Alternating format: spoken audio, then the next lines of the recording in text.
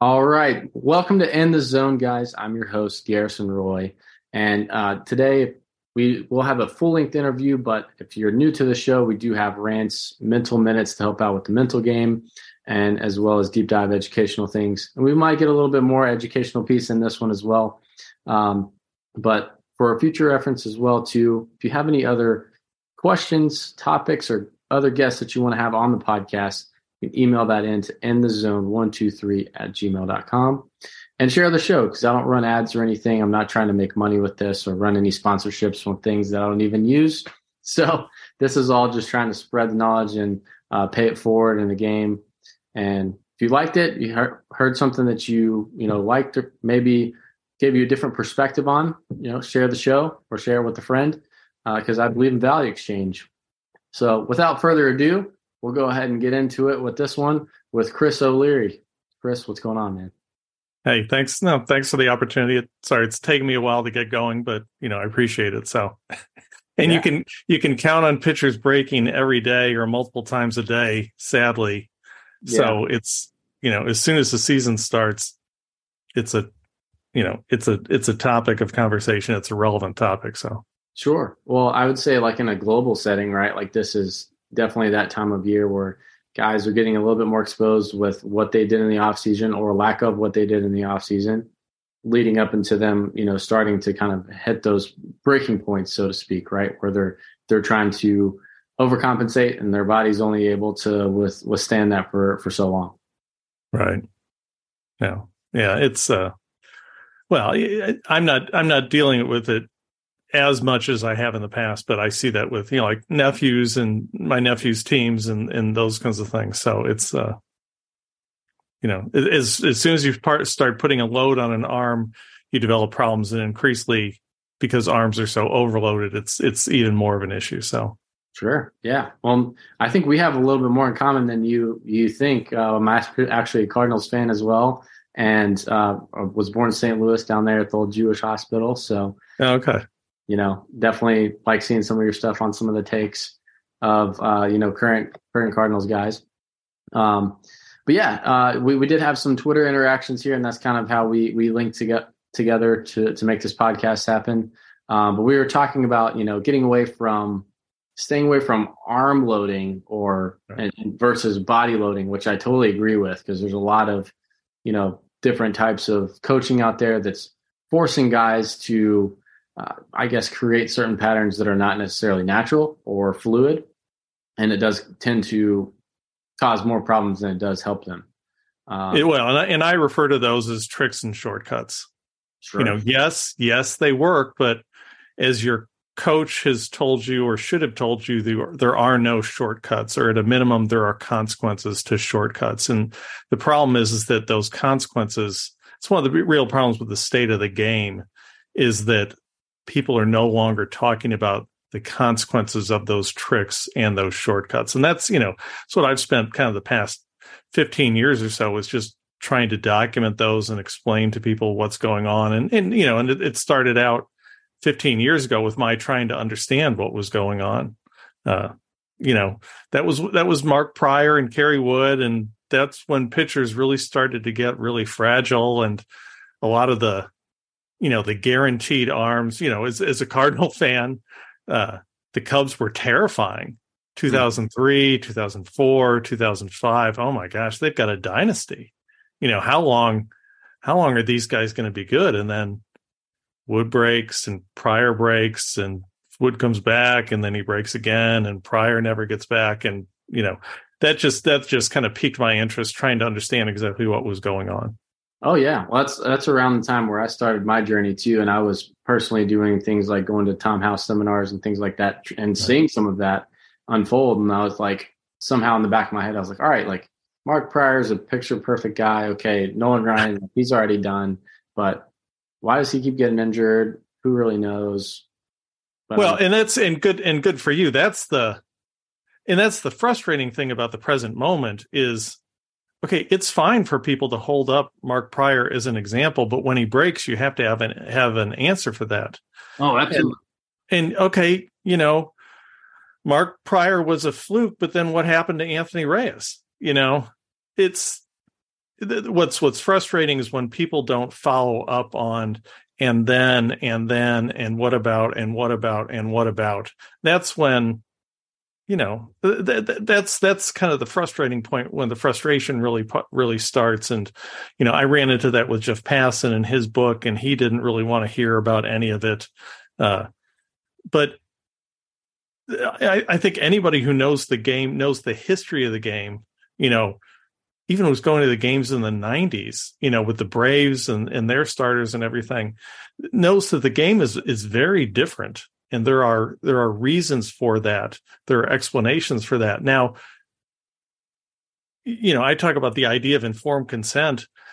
Some of this stuff isn't necessarily wrong, but at a minimum, people should be giving informed consent to what is being done to them and to their arms. And that's the concern I have. And that's one of the things I want to talk about and make people aware of. I think between us, we can do a good job on it, is helping people understand exactly how the game has changed in the past 10 to 15 years, especially. And the consequences for pitchers, why there's a straight line between 2005, 2000, Tom House, and what's going on today in the Cardinals rotation and in the game of baseball. Yeah, well, that's whenever all the pitching coaches, quote unquote, started to get introduced, and then having a lot of that as an influence. I like to call it, coaching corruption. In a way, right. Not that all of it is corruptive by any means. There's definitely some beneficial components to it, but there are certain things where coaches can get in the way, right, and do more harm than good.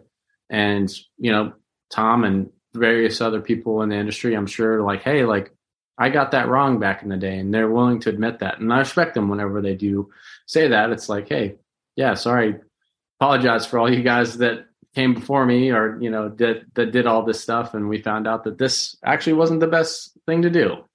Right. So, all right, well, at least you admit it.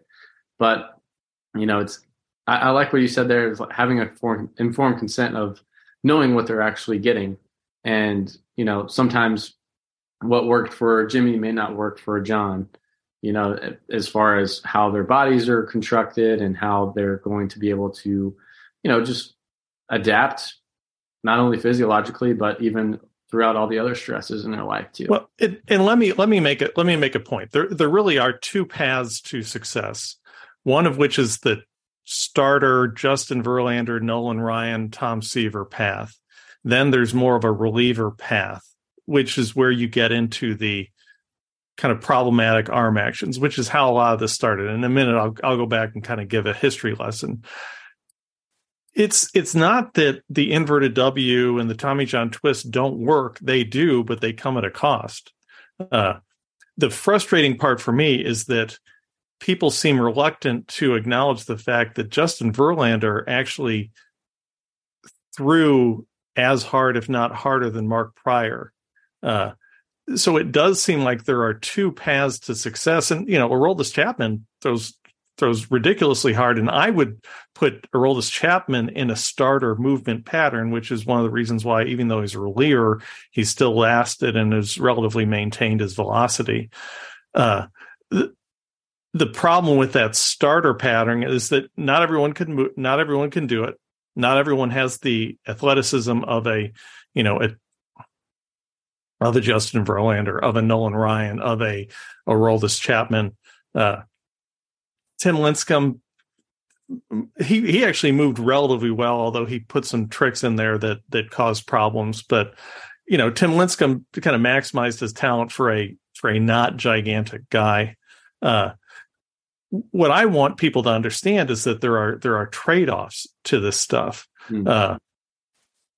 But first and foremost, what I try to teach is let's try the starter Verlander, Nolan Ryan pattern and see if that works for you. If by your junior year or your senior year of high school or college, that's not really working for you, then it may make sense to try one of the tricks and shortcuts in order to give yourself a chance to move on to the next level, especially if you're a high schooler. But even in college to a degree, I taught some of this bad stuff to my pitchers. The thing is, and the difference is I had them give informed consent. I said, listen, this may minimize you, but the fact is that 89, a reliever throwing 89 who doesn't strike out enough guys, that's just not, you're not going to make it to the next level. You're not going to get drafted, whatever. Yeah. When other guys going 98 to 100, that's right. Not going to cut it. So. Let's be realistic about this, but, but I wish people would be more patient about some of these things. And I've made tweets about, I don't think there are any starting major league pitchers left in the SEC. Too many compromises have to be made in order to be able to be dominant in the SEC. And one of the differences is that in just college baseball, NCAA baseball, like Japan baseball, that starters are throwing every seventh day rather than every fifth day. And that is a significant difference. You can get away with stuff throwing every 7 days. Carson Fulmer is an example of that. Sure. Kumar Rocker, I think, will end up proving that. A lot of the Vanderbilt guys, Kyle Wright. There are things you can do every 7 days that you can't do every 5 days. Every 5 days is very demanding, and I think you have to move better if you want to last. Sure. So would that, I guess, for guys who are transitioning from that college point, trying to become a five-day starter, their training should probably reflect that and see if they're able to withstand that stress. Is that right? Okay. Right. Yeah. No. And some of it is being patient. I had a brief conversation with Justin Verlander on a plane. He was on a plane. I was just on the internet. He gave me a few things, but one of the key things that came across from him was patience. The idea of being patient. He was a good pitcher in high school, but he didn't go SEC. He didn't go top tier D1. He went Old Dominion, which is, a D1 school and a good program and everything, but not the best of the best of the best. But what that allowed him to do was to kind of slowly, patiently develop, gain a little bit more velocity, but also more importantly, learn how to command his velocity. But the people need to understand that Justin Verlander wasn't JV until his second year of pro ball. That requires a level of patience that, a lot of guys, they don't have the patience to be a dude in sophomore year of college or even sophomore year of high school. Everybody wants more now. And that basically necessitates that they go the route of the tricks and the shortcuts. And that's where, in my opinion, and my concern is that informed consent isn't being given. And informed consent is basically the idea that if I'm going to do something to you, you're going to understand both the ups and the downs, both the benefits, but also the risks. And that's the concern that I have, that people aren't being informed of all the risks that come with the tricks and shortcuts that are being taught. No, yeah. Well, I mean, I could use this as an analogy, I guess, as far as we could say stock market, for example, right? It's like, hey, right. You're either going to gain or lose. There's really kind of, you could have a stagnant one in the macro perspective of things, or, but eventually it's going to have to go up or down.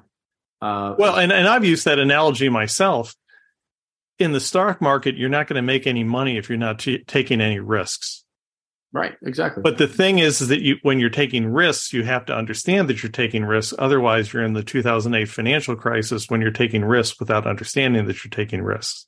Mm-hmm. And the state of the art of pitching mechanics is basically the 2008 financial crisis, where pitchers are breaking and nobody will even talk about it. Yeah, no, that's a good point. And, it's even in the training side of things with guys that I work with as well, it's like, hey, there's a risk reward. Like, do I want guys to do a lot of power cleans? Probably not, because the risk definitely outweighs the reward with that. There's other ways to go about doing that. Now, if your school makes you do that or you've done it in the past, cool, that's great, because you develop that skill, I guess, if you even want to go down that route. But Yeah, I definitely agree with you there. There is a risk and reward that needs to be weighed with a lot of this stuff.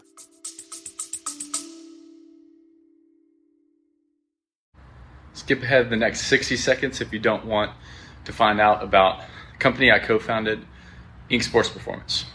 So here's the scoop. At Ink Sports Performance, we get it. We were athletes ourselves, former college and professional pitchers. We were also former college coaches as well. Rob and I, we don't do one-size-fits-all programs. We custom craft each training and throwing program and offer that one-on-one coaching support that you need where you're not just a number. We're all about that personal touch. We'll dive into your training videos, whip up some of the program designed to take you to your next level. Nothing cookie cutter here. So if you, one of your friends, or maybe a player that you know is serious about competing at the next level, hit us up on our website, give us a call, get that set up at inksportsperformance.com.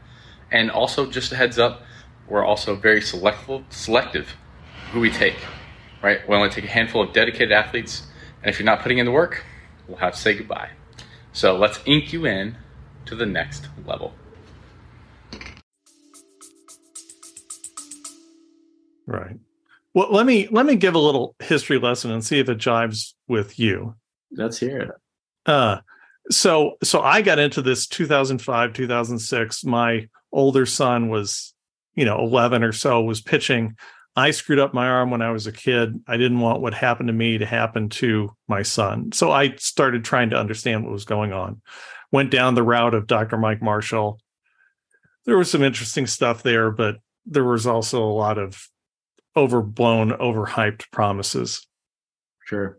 So then I started casting a wider net, learning about Tom House, learning about Paul Nyman. So Paul Nyman is kind of the biggest name. Basically, all these velocity ideas really come out of a guy named Paul Nyman, who started in the late 90s or so, an engineer. And the thing you need to understand about Paul Nyman is all Paul Nyman cares about is velocity. He's very fatalistic about injuries.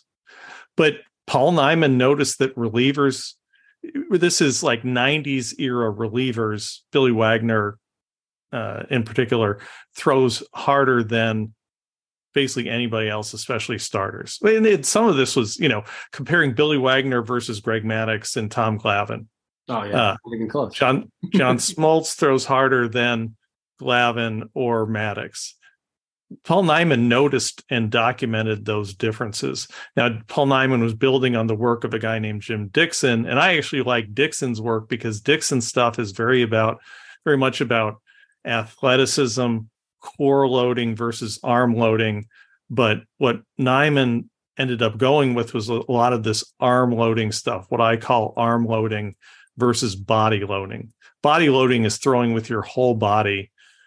Arm loading is scap loading, those kinds of things. The high elbows, the inverted W, the inverted V, the inverted L kind of stuff.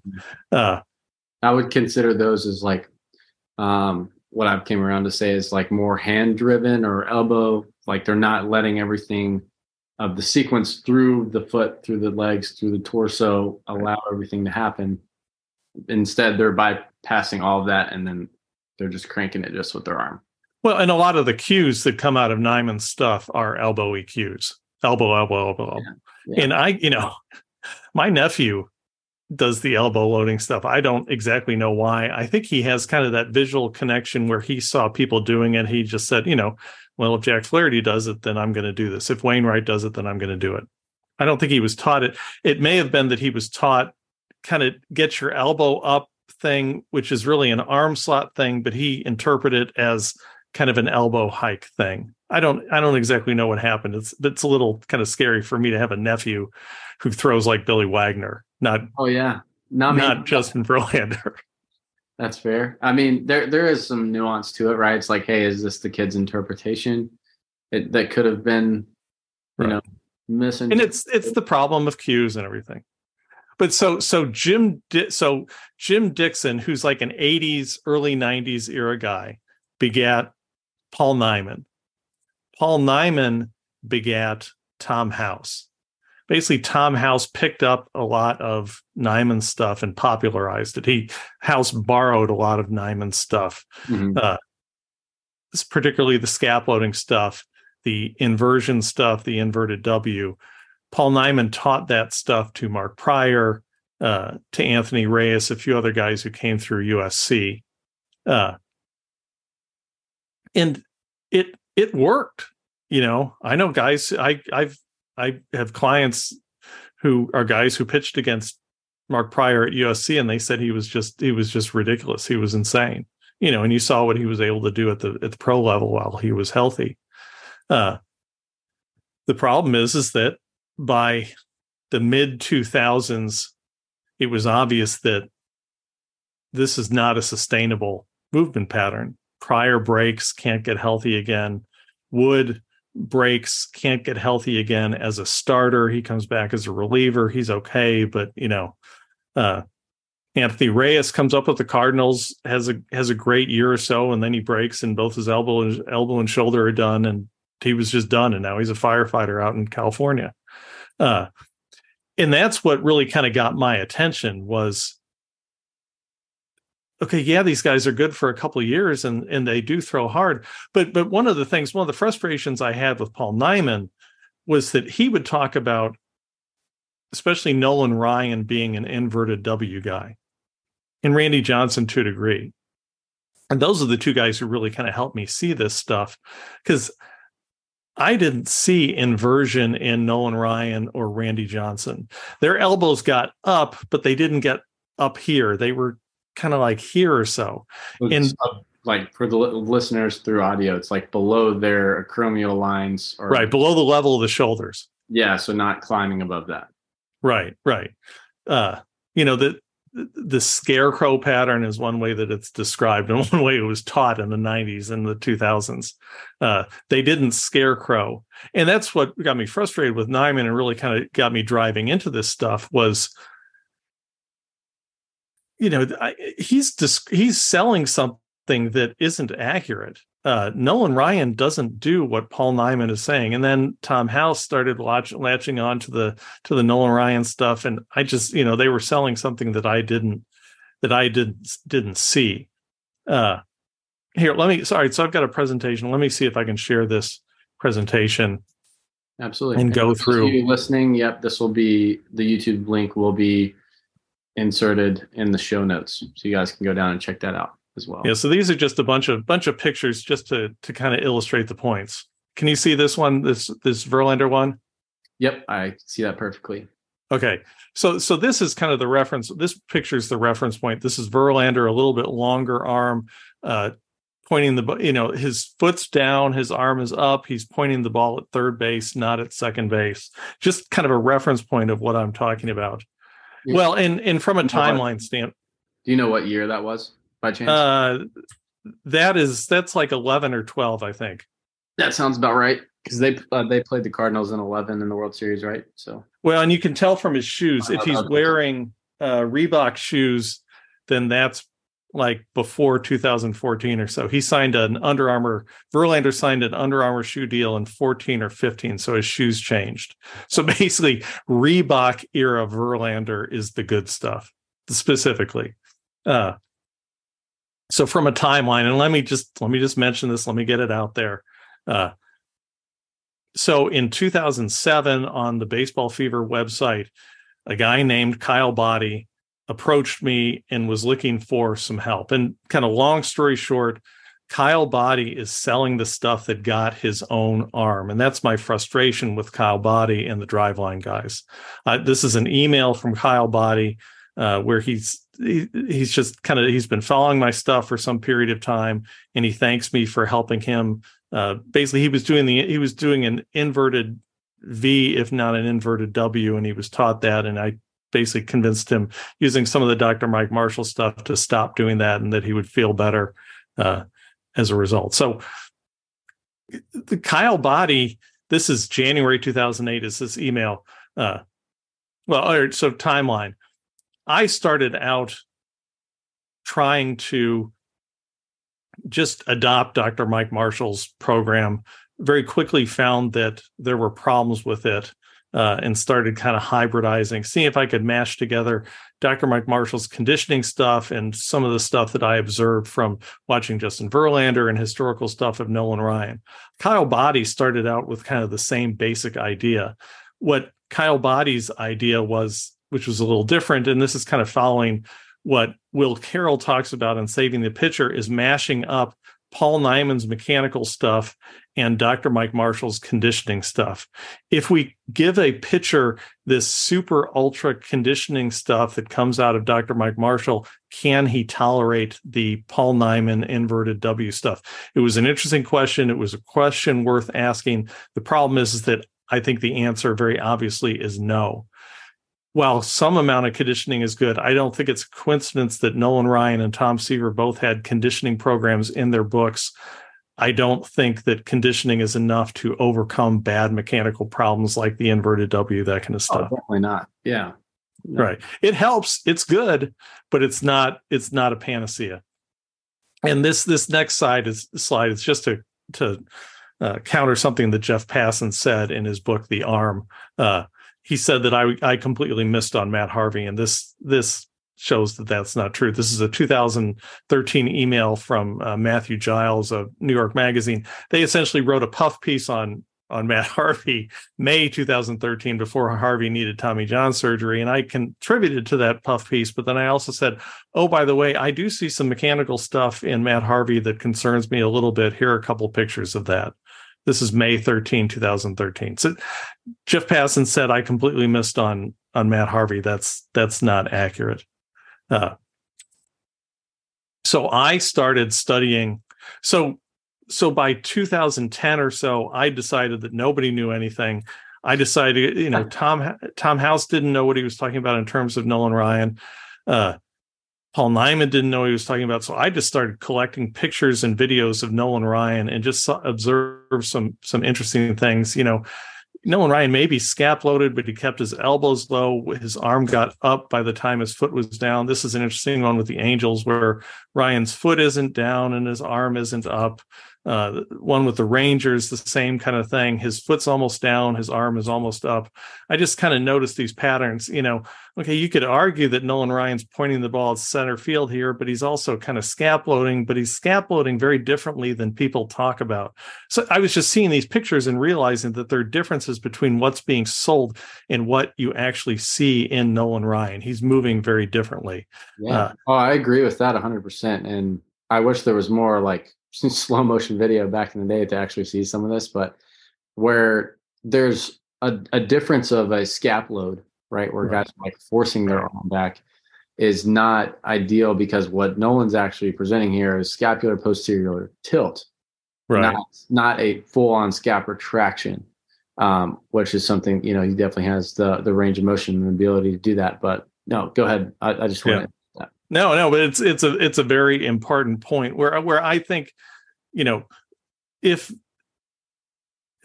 Ryan does scap load, but he was doing something very different than what Mark Pryor did at a minimum. Sure. Well, and if you read his book, right, he said that he throws footballs on other days, which also helped him not be so focused with his hand or with his elbow. He had to think more of a scapular retraction or load, whatever word you want to call it, just from that alone, I think. And that's why I'm a huge fan of that. No, the only thing I'd say to that is Tom House is now screwing up football quarterbacks the way he screwed up pitchers. And you're seeing a lot more flat arms out there, which is problematic. They are throwing harder, but they're also having trouble staying healthy. This picture of Nolan Ryan is very interesting because this just reeks of athleticism. And when you talk about body loading and core loading, this is a guy who's throwing with his entire body, not just his arm. And this is one of the pictures that really kind of opened my mind and blew my mind. Nolan Ryan is doing some very different things than what, especially Tom House and his tall and fall. This is not tall and fall. This is drop and drive. I have this phrase that the greatest lie Tom House ever told was convincing the world that Nolan Ryan was tall and fall. Nolan Ryan and Tom Seaver, the drop and drive guys, were very similar, far more similar than they were different. They're very athletic. This is very Aroldis Chapman-y, very body loading, core loading, the arm to a large degree is just kind of along for the ride. Yeah, no, absolutely. Tom Seaver, is the same kind of timing pattern. The foot's down, the arm is up. Now this is a breaking ball, so the pronation is a little bit different, but you can get the basic idea: foot down, arm up. The timing is better. Sure. This is Verlander again, that classic picture of Verlander. He's long arming a little bit, and one of the reasons I'd argue he got short is people tried to shorten him up. I don't understand why people had this prejudice against long arming. Here's Verlander absolutely in his prime in 11 or 12 long arming the ball, pointing the ball at third base. The foot's down, the arm is up. I think, yeah, it definitely comes to a point of like how you get to that position, right? Like you don't necessarily need to force shorter arm actions. Like I'm definitely not a fan of that either, Right. But, so I have a question here as far as some of these pictures. Obviously, if you had by frames, it would make more sense to see this. But what is your definition of that front foot being down? Do you go like at the actual foot strike? Do you go where it's actually weight bearing before the actual initiation of the pelvis starting to rotate around the front femur? What is All right, generally speaking, I've learned to ignore foot plant. Okay. Because the driveline glove side positive disconnection stuff has largely removed foot plant as a useful milestone. When I do look at the foot, all I really care about is the heel. As far as when the heel is down.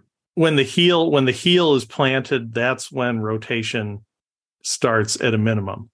Okay. That's when the arm starts to come under load is when the heel plants. Sure. Well, let's say a guy wasn't corrupted by, the positive disconnection or driveline stuff. Would that kind of change the way you would look at that guy? Well, I'll look at his feet will be more relevant then. You can judge timing based on what the feet are doing, what the arm is doing relative to the feet. But I've, just for kind of full disclosure, I don't, when I'm judging timing, I want to see a center field view and all I'm watching is the arm. I'm looking at the degree of external rotation of the arm when it starts to come under load, when the shoulders start to turn. That used to be at foot plant, but it's not consistently at foot plant anymore. And sure. Guys are getting farther and farther away from this. But this is one of the problems, and this is one of the critiques of my work, is people will say, well, if you judge O'Leary's stuff by foot plant, and this is the Dowling paper on the Tommy John twist. I told one of the authors, I said, don't use foot plant. I don't use foot plant anymore, but they're still evaluating my work according to foot plant. And I've told the authors, Will Carroll and those kinds of people, I don't judge timing based on foot plant anymore. Foot plant is no longer a reliable metric. So stop judging my work. Stop saying you're evaluating my work on timing and then talk about foot plant. That's not how I'm evaluating timing anymore. Okay. Mostly because of the driveline positive disconnection stuff. Okay, that's fair. Which is why the studies are not coming out in my favor, because these people, they keep using foot plant, and I've said, ignore the feet, look at the arm, just look at the arm. Maybe maybe taking the feet out of it is something to consider. Right. For me though, I definitely do think from what we were saying earlier, that you want pitching to be a full athletic body movement. Like, I still think you probably need to look at everything as a whole first, and then in that respect, yes. The point I'm just trying to make is because of the driveline positive disconnection stuff, these guys, what 10 years ago would be called flying open, driveline has now turned that into a benefit because it will give a guy a velocity boost by creating a timing problem.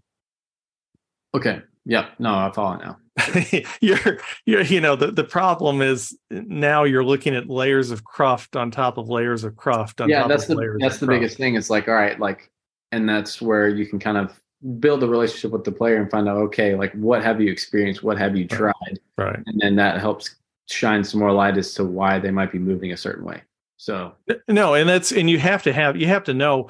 I've gotten better. I can basically tell what someone's been taught, but you definitely have to have the conversation with them and know what they've been taught. I mean, because you look at Verlander's glove side elbow in this position. Basically, no modern pitcher's glove side is still kind of in that up and closed position anymore. In most cases, it's going to be down and pulling. Sure. And that's one of the things that kind of got me onto this was trying to figure out what to teach in terms of the glove side, and this idea of kind of ripping the glove side or pulling with the elbow. That's where this started. And I think that did help boost velocity, which is why one of the reasons the cue took off. But, that's one of the reasons why you don't have nearly as many Verlanders anymore, is because people are being taught stuff that is not how Justin Verlander moves, that cancels out a lot of what made Verlander great. No, yeah, absolutely. All right, let me go through a few more of these. Just another one of Verlander. Fingers are on the side of the ball, is pointing the ball at third base. He's really dropped that back shoulder, which a lot of people have said is a bad idea, but this is Verlander in his prime. So, and these are the pictures that I was seeing as people are telling me, here's how you've got to move. And I'm like, yeah, but Verlander is one of the best young pitchers out there. And this is 2011, 2012. He's winning the Cy Young and the MVP. And I'm like, I don't understand how this guy can be so terrible if he's winning the Cy Young and the MVP. Yeah, it doesn't make any sense. One, he's obviously had a very long career outside of that too. Obviously had some injuries, but I'd say a lot of people get stuck on being in certain positions. Right. Like who, to a degree, and I don't want this to get extrapolated too much, but who cares the position that you see at one point in time? Like, it's all about how everything flows and moves to that, right? Like, right. And that's how I want to. Well, that's one of the problems with the Marshall guys. They'll say you should never have your fingers on top of the ball. Well, Verlander has his fingers on top of the ball, but because he's in a long arm position, he's able to externally rotate with just kind of a flick of his wrist. So that's stupid to say that as an absolute. Verlander does it, and he lasted for a long time. That's not why he got hurt. Well, and I think that you highlighted that perfectly. That is probably one of the biggest mistakes that a lot of people early on, or the people that you mentioned, they spoke in a lot of absolutes, and we all know that like people are totally different in a lot of different ways, and you can't have absolutes in a lot of things in life, or even in this case, throwing baseball. And that was one of the things that alerted me to the problems with the Dr. Mike Marshall guys, all their absolutes, and then I started finding all these exceptions to their absolutes, and I'm like, these guys, they don't know what they're talking about. So then I just kind of threw it out and went back to the kind of the original sources and just started studying. What does Verlander do? What does Nolan Ryan do? What does Tom Seaver do? What did Bob Gibson do? That kind of stuff. Sure. Oh yeah.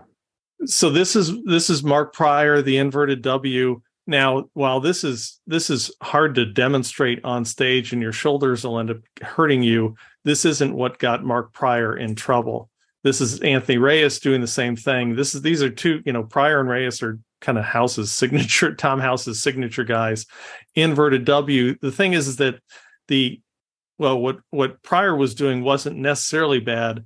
What Reyes is doing is a little bit worse, because you can see that his front heel is down and his elbows are still up.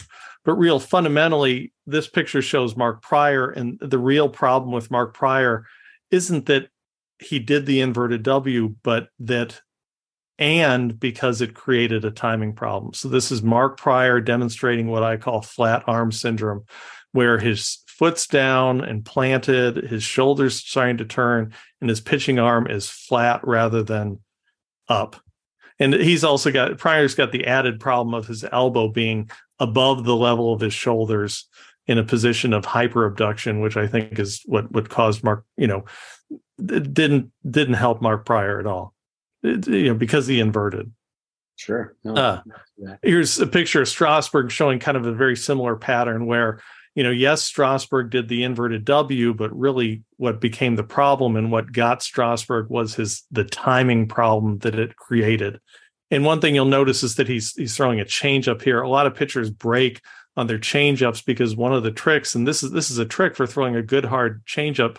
I first learned it from watching Michael Wacha. A lot of guys, their changeups are so nasty because they actually, if their fastball is 97, they'll actually throw their changeup with a 100-mile-an-hour arm action and body action. They will look like they are absolutely ripping their hardest fastball at you, but because they're gripping the hell out of the ball's going to come out at 90. Sure. but it looks like they're throwing 100.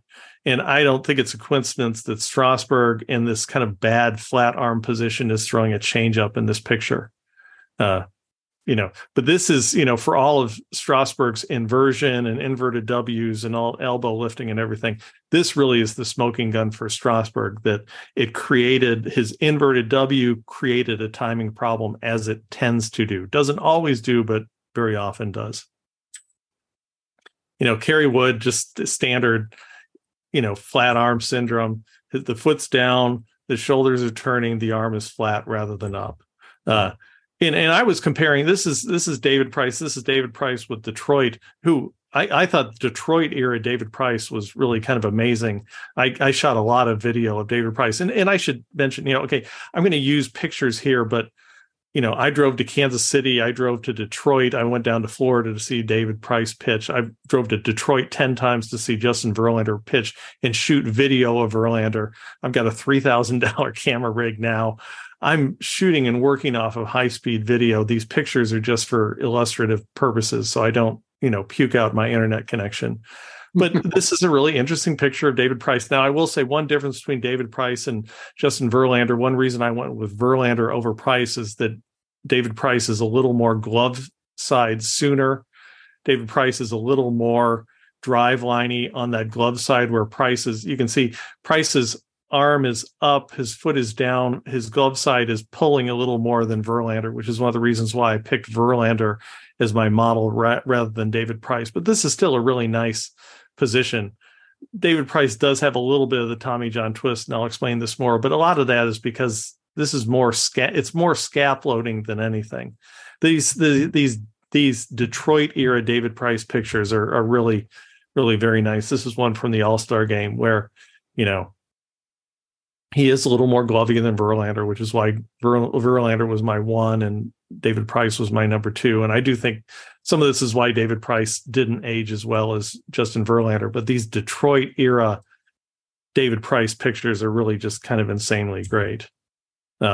This is, but what I noticed was I was studying, I'm studying Verlander, I'm studying David Price, and then Matt Harvey comes along, and I'm just seeing these pictures, and Harvey's arm just doesn't get up. And this is one of the pictures I referred to in that email where, okay, yeah, you want to do a pimp job on Matt Harvey, and I understand this, but I see this picture of Matt Harvey, and his arm isn't nearly as up, and his glove side's pulling, and his shoulders are starting to turn, and I'm a little nervous about Matt Harvey in May 2013, and Harvey broke in August of 2013.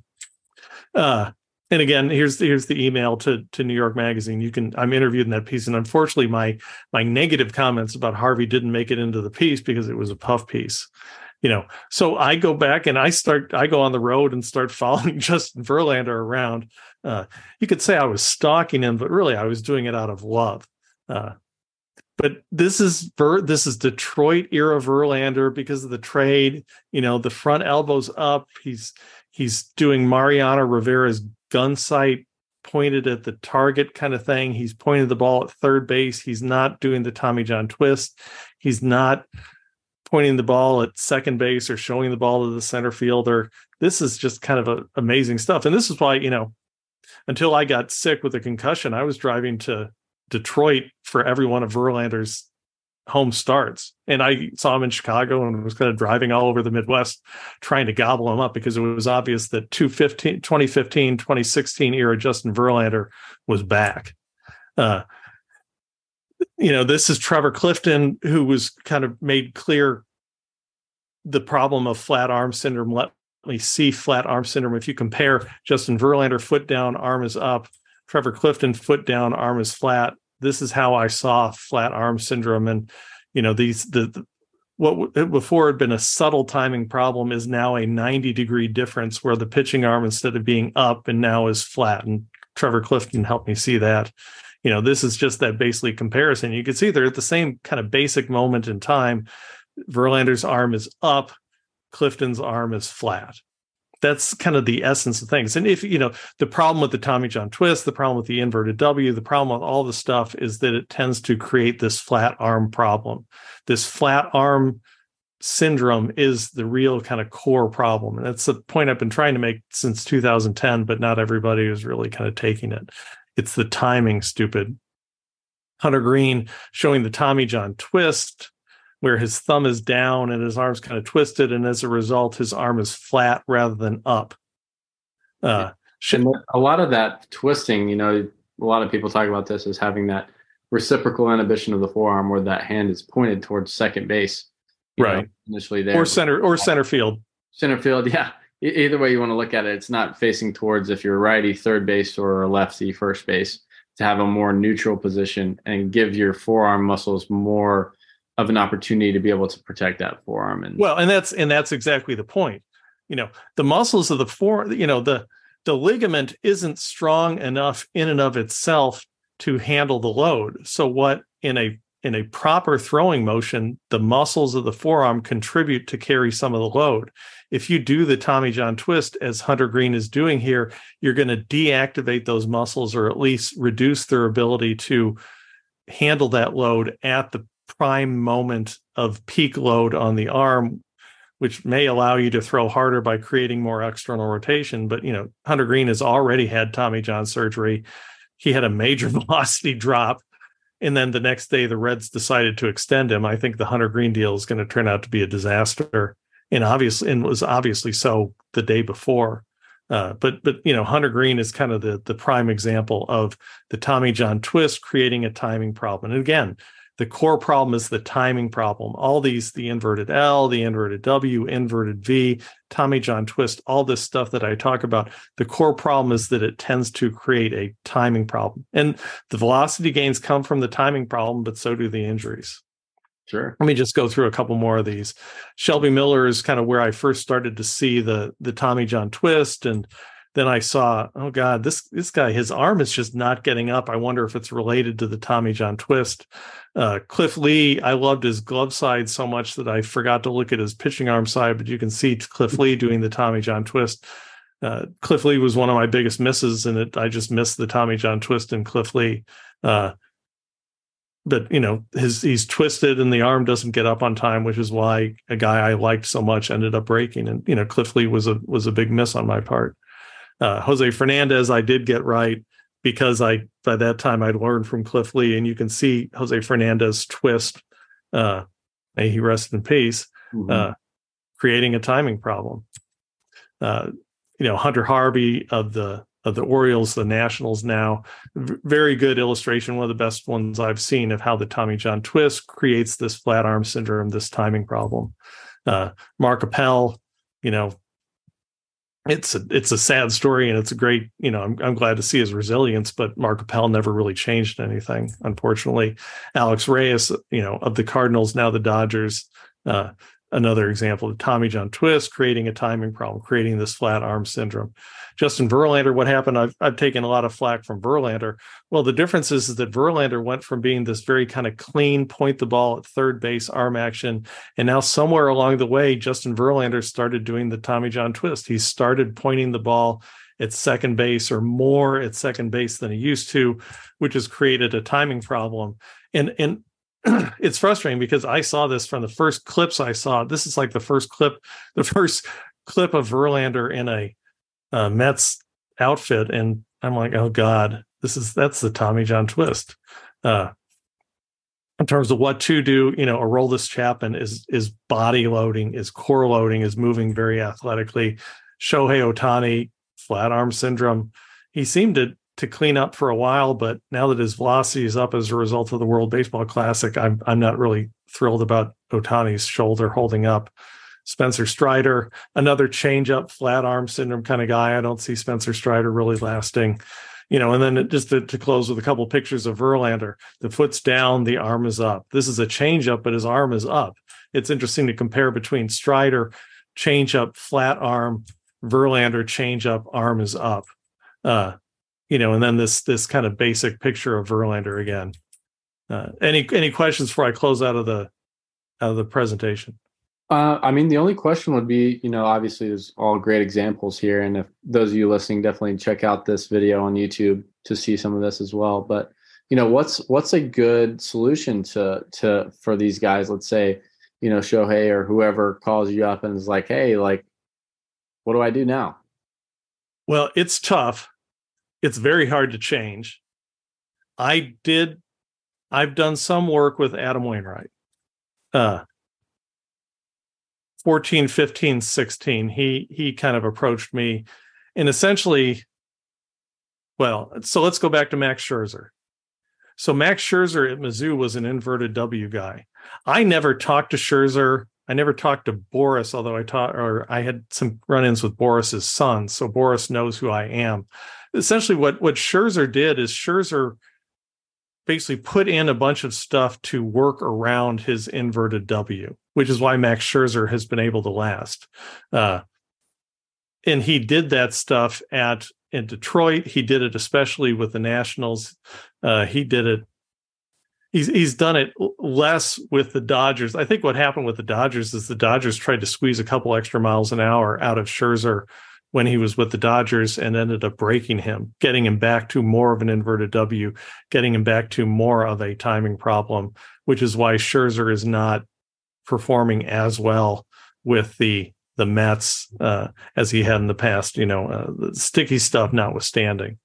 But it's